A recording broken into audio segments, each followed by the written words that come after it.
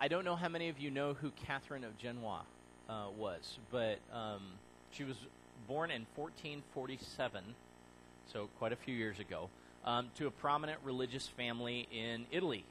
And her father was the Viceroy of Naples, and two members of her close family had been popes. So this is obviously somebody who's born into status. And her life was definitely one of religion, but it was kind of religion couched in privilege and status. And in 1463, she married a man named Giuliano Adorno, who was a very wealthy but also rather worldly man. And basically that marriage promised to kind of continue that lifestyle, where devotion to God was always couched in privilege and status, and those were the real things that were going to drive life. But God had other plans, and the unthinkable happens. And in 1475, a series of political and financial tragedies reduced the fortunes of the couple to nearly nothing. And with the small amount that they had left, they moved into the slums of Genoa to live with the poor. Giuliano actually ended up becoming part of the Third Order of St. Francis, not because he was overtly religious or had a conversion experience, but because it was a way to get steady work and a little bit of support from the church. And likewise, Catherine found herself working in a hospital, which is a far cry from the professional, sterilized environment that we think of today. A hospital then is where people went to die. And it was dirty, and it was devoid of hope a lot of times, and she found herself working in those kind of conditions. And even that small respite wouldn't last very long for her, because in 1479, Giuliano died very suddenly, leaving Catherine alone in the slums to work in the hospital and live in the attached monastery. And you would think that such a fall from such great privilege and status to this would either have desensitized her to God or just made her angry at God. But what it actually ended up doing was it lit a fire for a desire of knowing God more fully. She ended up becoming the matron mother of that hospital in Italy, a woman devoted to the care of the poor, to a contemplative life of dwelling on the presence of God, and for the mentoring of women who are desiring a deep spiritual connection with Christ Jesus. And her writings are full of life and fervor and creativity and inspiration. And after her death, they were condensed into two works. The one is known as the Dialogue, and the other one is known as Life and Teachings. And they're still considered to be some of the keener insights of the day into the pure love of God and also the human struggle to accept that love of God. In Life and Teaching, she reflects on this transformation process that happened and that was taking place in her loss of status and possession and comfort and spouse and all of these things. And in that transformation and about that transformation, she says this: God gives us his light in but an instant, allowing us to know all that we need to know in that moment. No more is given to us than is necessary in his plan to lead us to perfection day by day, moment by moment. We cannot seek this light. It's given to us from God only as he chooses. And neither do we know how it comes or how we're even able to know that it is. We just receive it. And if we try to know more than we've been made to know, we ultimately accomplish nothing. We find ourselves simply stuck, waiting like a stone with no capacity beyond ourselves until he draws near and brings us to life. Therefore, I resolved that I should not weary myself with seeking beyond what God desires me to know or has given me the capacity to understand. Instead, I chose and still choose to abide in the peace of the understanding that God has given me. And I will let this nearness occupy my mind. If we are to see properly, we must pluck out of our eyes our own presumptions. If we gaze too long at the sun, we will become blind, and in this manner, I think, does pride blind many of us who desire to know too much about our circumstances. When I think about this contentment to be limited in our knowledge, and yet still striving for the nearness of God and his understanding in our lives, I really, really see the heart of the last chapters of Job in Catherine's words. See, I used to think that the book of Job was the Bible's answer to the philosophical question of the origins of evil and the problem of pain. But then I read it. And what I mean by that is I actually went through it all looking for the commentary on the question of why suffering, only to realize 42 chapters later that that question was actually more my question than God's question. I mean, to be sure, don't get me wrong, the book of Job has a lot to say to us about questions related to the issues of life's incomprehensible calamities and cruelties. But it doesn't specifically address the question of why. And I think if we start looking too hard for that particular answer that's beyond us, like Catherine said, we will end up a bit frustrated and even a bit blinded to what it does have to say to us. I think it's really important for us to consider, because often I think we seem to pattern our church experience and even our relationship with God around answering our own questions. I don't want to come across as too critical, but I do think we need to beware a misplaced emphasis when we look around and see most of our churches designing sermons or classes or even church identity around the answering of questions like, how do I fix my marriage? Or how do I raise good kids? Or what are the 7 keys to financial success? Or even, dare I say, why does a good God allow good people to go through bad things? Those are all great questions, to be sure, except maybe the health and wealth one, okay? But, all right. But even still, I would say that God has definitely a desire for what we do as spouses or as parents, or how we handle money, or how we handle our job, or how we handle our friends, or how we handle our influence, any of those kind of things. But here's the thing. The Bible's not about directly answering all of those questions. And God reveals a lot in Scripture about how to live life, and he reveals a lot in the incarnation of his Son about how to live life. But he often does not answer my questions. He answers them indirectly by showing off his word and showing off his Son. And I think it's important to realize sometimes that our crucial questions may not be quite as crucial to God. It is not that he does not care. That's not what I'm saying. And it's not that our questions are not important. But I believe that our questions are less important than the questions that God chooses to raise himself in Scripture and in the person of Jesus. And I think if we're willing to let those questions start to have a priority in our hearts and lives, it will either answer the questions that we have, or at kind of as Catherine alludes to, it's going to make the nearness of God overcome our need to have all of those questions answered, and we will be more than satisfied with the nearness of God, even in the lack of concrete answers at times. While the book of Job may raise a few questions, more than a few questions for us, God chooses to raise 3 questions related to suffering in Job. And the first question we took on last week, it was the devil's question. Does Job fear God for no reason? Is Job's faith just a refined form of selfishness? Because God's given him all this stuff, and now Job gives him faith, and it's all transactional, right?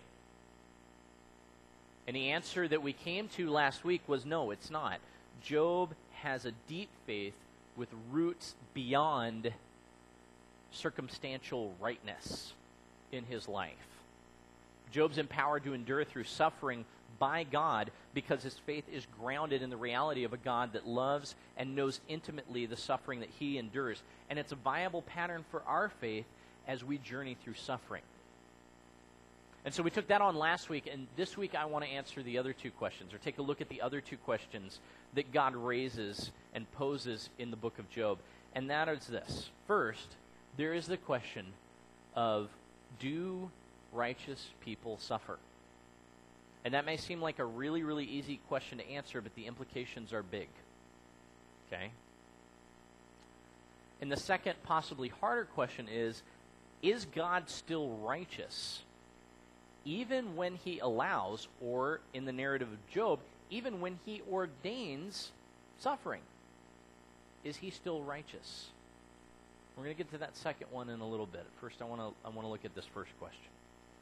The answer to the first question, do righteous people suffer? Or do those who have faith in God and live in obedience to his word suffer even if they haven't sinned? That's an easy one. The answer is yes, they do. Job is proof positive of that. And I'm sure you know a lot of people that identify with Job in that. Okay? There are people all around us who are trying to live in the pattern of God who suffer for seemingly no reason whatsoever. Okay, or it's definitely not connected at all to their righteousness or their unrighteousness. Okay? 3 times Job gets described as righteous, blameless, even unique in his lack of sin. From his own mouth, God says, have you considered him? There's nobody else on the earth quite like him in his righteousness, in his devotion to me. 2 times of those 3 times that Job is described as righteous, it comes from the mouth of the Lord directly. It's not somebody else's opinion, it's God's opinion about him, that he's a righteous person. And yet, horrendous suffering comes into his life anyway and turns it upside down, specifically as a testing of faith, not as a punishment of sin. And yet, the bulk of the book of Job is Job's 3 friends trying to argue against that idea.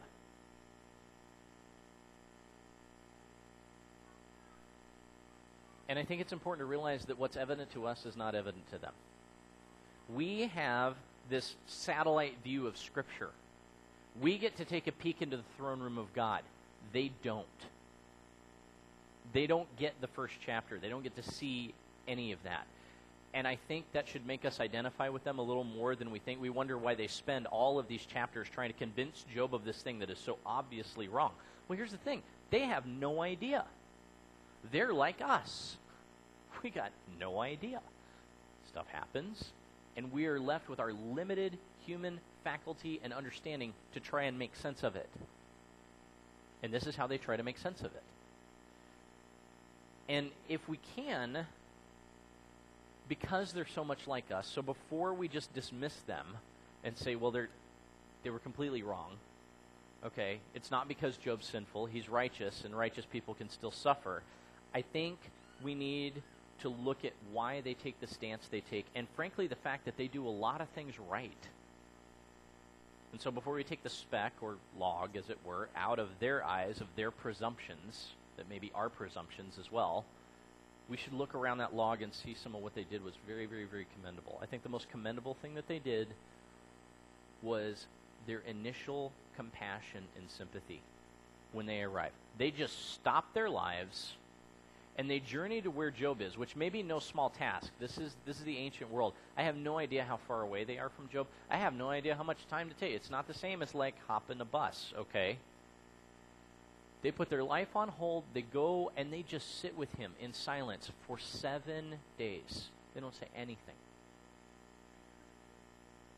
They just commiserate with him in silence at the gravity of what's going on.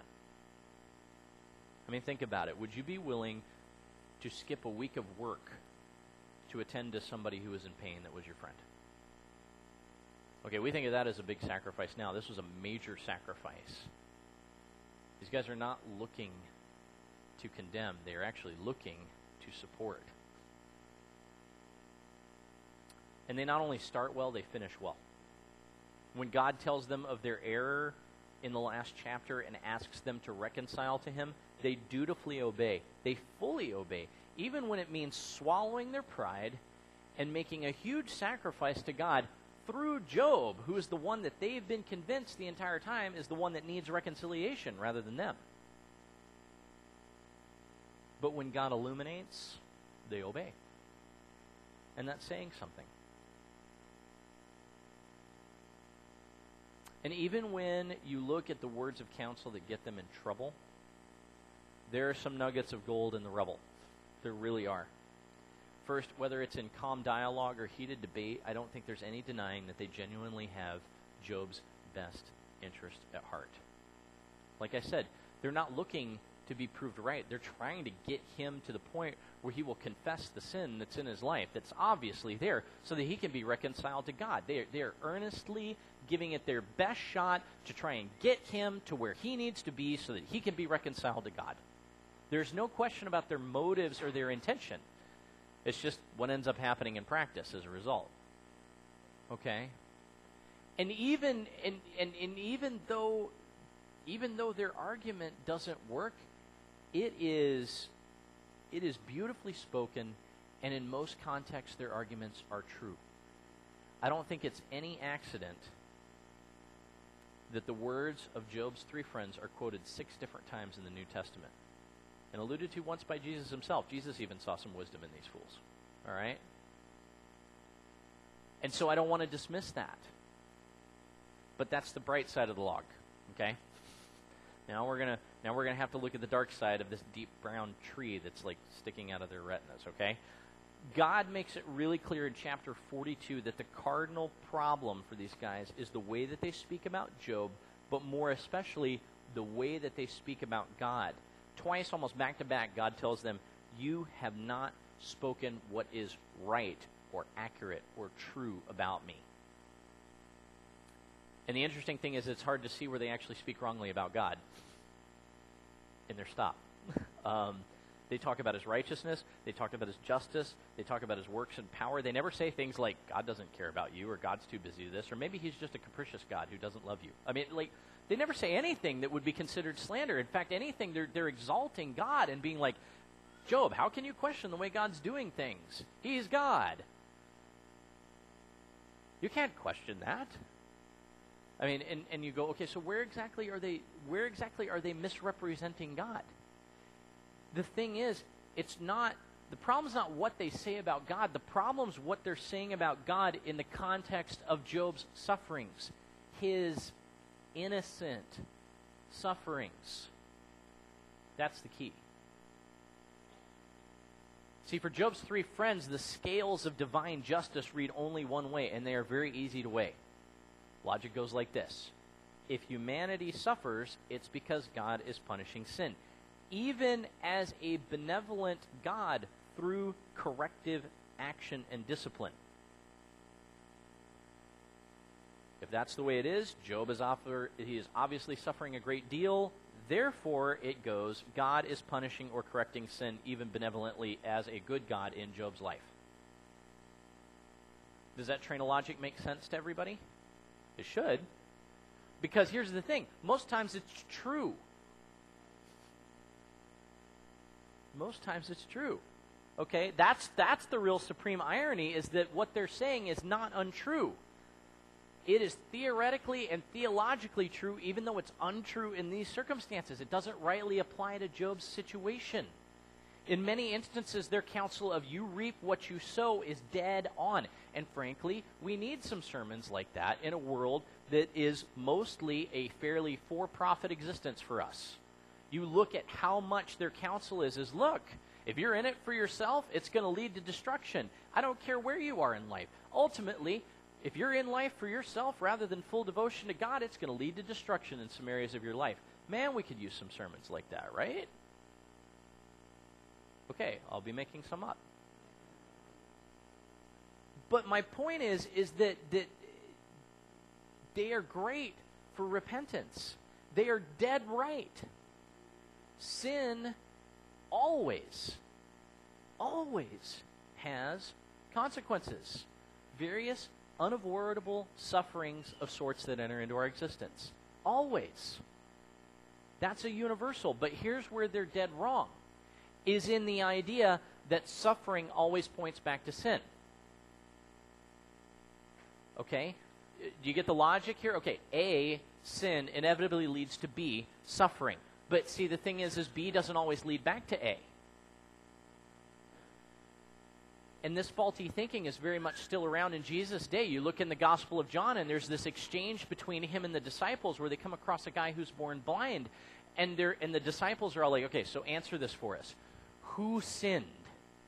Did he do something wrong in order to be born blind, or was it like his parents or his grandparents or somebody did something before that then led him to this horrendous state? Because, I mean, being born blind and not being able to see the glory of God's creation, this is so horrendous.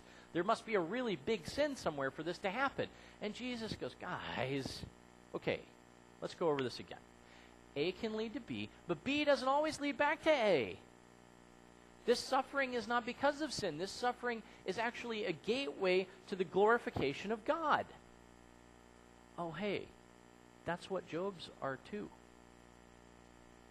Remember, the whole point of Job's suffering is so that God can say, no, I am proved right when I say that regardless of the way life goes, humanity can and should bless me as their God. Whereas Satan's like, it's all transactional. It's all transactional, man. Faith is easy when life is easy. You make life hard, you take away you take away comfort, people are going to just curse you to your face. And God's like, some may, but he won't. God gets glorified, right? God gets glorified through the suffering. And I think we do this more than we realize. Not necessarily specifically in the question of suffering versus sin, but I think in our assumption that we can create maxims about God and judgments on people based on our limited understanding that should always, always apply no matter what. Okay? Now, culturally, we have totally kicked back against this idea. And now we say, like our favorite Bible verse is, do not judge or you will be judged. Okay? And boy, that is just like totally ripping the words out of Jesus' mouth and smacking him around and doing all kinds of dumb stuff to him, okay? Like, that's not what he says. Jesus is not saying you can't judge. Jesus is making a point. He's saying, hey, especially if you look at the second part of that verse, the measure that you use will be measured to you. Therefore, since judging is a natural thing that is about being human, we have to make judgments in order to sort out our world and make sense of it. Okay? You can't go through life not making a judgment. I am sorry. I would really like to see you try. Okay? Because then you'll starve to death because you can't figure out what's good for you to have for breakfast in the morning. And you're going to spend all day working on that because you can't make a judgment on, like, this would be better than that. And then you're going to starve and die. Okay? I mean, you can't go through life without making even minor judgments. So you can't go through life without making major judgments. The question is, what guides your judgment process? Is the measure that you use full of divine grace and allows God to be God and allows him to work as he would work? Or is it rigid and structured and doesn't allow any room for growth? Because if you use one that is full of grace, then grace will be measured to you as well. If you use one that is completely boxed in and doesn't allow for God to grow, guess what? You won't either. And so what he's saying is, you need to allow God to be God. And I think this is where we and Job's friends lose sight of wisdom and righteousness, in that what they say about God is that he must be this, and this must be this way, based on my understanding. It's actually idolatry that they've become guilty of. Do you get that? This is interesting. It's actually idolatry that they become guilty of because they start substituting their model for how God should work instead of actually really seeking God and how he is actually working. It is easier for them to box God into their logic and be like, there's got to be some sin in Job's life, rather than saying, okay, if he really, really is righteous, what is God actually doing here? That thought never enters into their minds. Never, not ever. Okay? And because they box him in, it's no longer really God they're speaking of. It's their own assumption. It's their own image of God that they are speaking of. That's idolatry. But even more than, it leads them to incorrect assumptions about how he's working and what his plans are and what he thinks about other people, specifically Job. And maybe we can identify with that more than we think, because this idea of boxing God into my understanding rather than allowing the fullness of God to shape my understanding, I see that all the time in my life. I write a story about who he is and what he does I try to know more than what he allows, rather than humbly allowing God to be the one who writes the story and who illuminates me into his righteousness. And it's here that Job's friends ultimately fail to answer that last big question that God proposes in the text, namely, is God still righteous when righteous people suffer? Well, see, the thing is if righteous people don't suffer, then God couldn't be righteous if they did. That's the way the thinking goes, right? And that's how they find themselves not only making inaccurate judgments about Job, but now speaking falsely about God as well. Well, righteous people don't suffer, so God couldn't be righteous if they did. God's like, you just said I wasn't righteous. I'm sorry. What did you just say? We have a problem now. You know, right? And Job, on the other hand, maintains his righteousness, not because he has all the answers, not because he even has any understanding, or because he even has a better attitude. Okay? There are times in the narrative where Job's attitude is just plain poor. But what maintains his righteousness is his refusal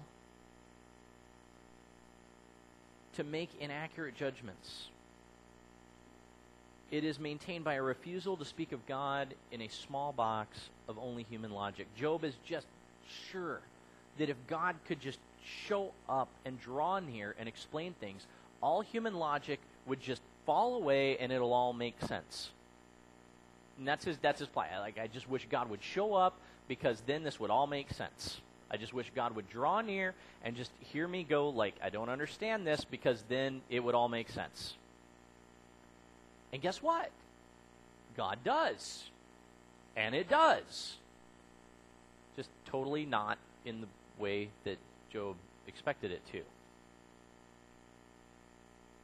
See, God does show up. God draws near, and he starts asking questions. He even starts to cross-examine Job's understanding about the cosmos and God's working in the cosmos, in the universe, as it were. And I have always found Job's response to be fascinating, because here's the thing: if Job is as righteous as God claims, why does he repent so quickly and fully? I thought he was righteous. What does he have to repent of? Doesn't repentance just happen when people are wrong? When they're guilty? When they're sinful? Interesting. What if there is such a thing as the repentance of the righteous? What if that's what we're seeing right here? Is that Job can show this amazing quality of the idea that even in our best areas, God is still looking to form and shape and change our hearts. See, Job doesn't change out of guilt or conviction of sin. He changes because instead of God hearing his case, God presents his own case. And the reality and the nearness of God make Job realize he's been asking the wrong questions. Of course, the God of the universe is loving and righteous and purposeful in what's going on in Job's life, even in the devastation. And the simple fact is that if Job can't even answer the question of how the heavens were measured out or how many cups of water are in the ocean, the answer to what all this devastation has to do with the overarching plan of God, that one should probably elude him as well. Now, I realize that our questions are more complex. We talk about quarks and Higgs boson particles and cool things like that, okay? But I don't care how complex our questions get.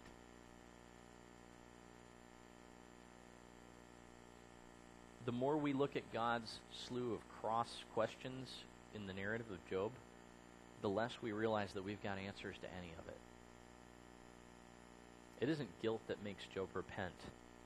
It's awe at the reality of a God who is way more out of the box than even Job thought. He says, "My ears had heard your truth, but your nearness changes everything. And I will gladly toss my questions into the dust and the ashes in order to be enthralled by your questions." and say, who am I to talk about all this stuff that I got no idea about? I'm just going to sit in wonder and go, wow. Wow. And in this, Job proves his righteousness. And God gives him a new title because of it, too. He calls him my servant. Job was already righteous, but now he's a servant, and I love that. Because a servant is somebody who gets their role and their place in God's universe and is actively becoming a directed participant in furthering that universe in the way that God's moving. And it once again challenges and changes everything that we understand about suffering and trial and about our assumptions about God, because it is devastation, not blessing, that empowers and enlightens the righteous Job. Even a repentance toward a greater righteousness to come. I think that's incredible. Changes everything I think about repentance, changes everything I think about suffering, changes everything I think about hardship.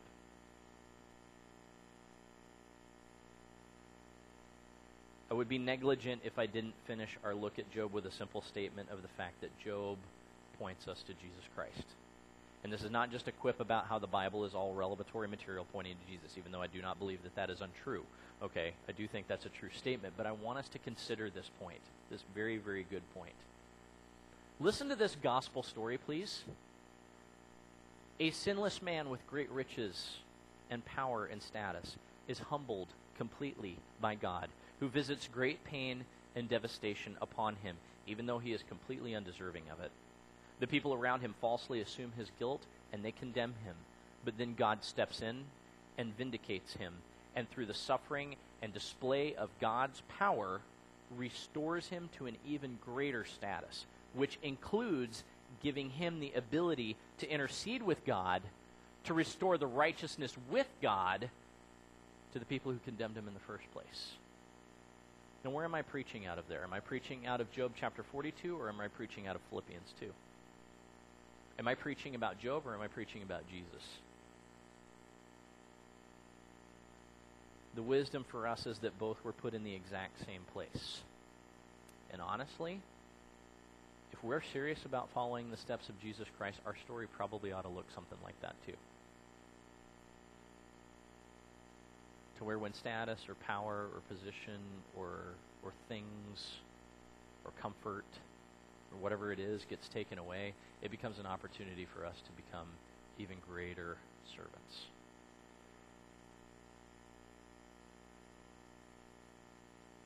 That's how we obtain the title of servant, isn't it? It was the path of Jesus, and it was the path of Job, and now the suffering servant is our road as well at times. The challenge for us today, church, is the same as it was for Job and for his friends and for Catherine of Genoa and even Jesus, and that is this: what questions will take priority in our lives, especially in light of suffering or pain? See, we can either choose to keep obsessing with our own questions, to box God in with them, to frustrate ourselves in trying to know more than we can know about it, or we can go the route of humility and the route of peace. And I pray that we're going to choose that path,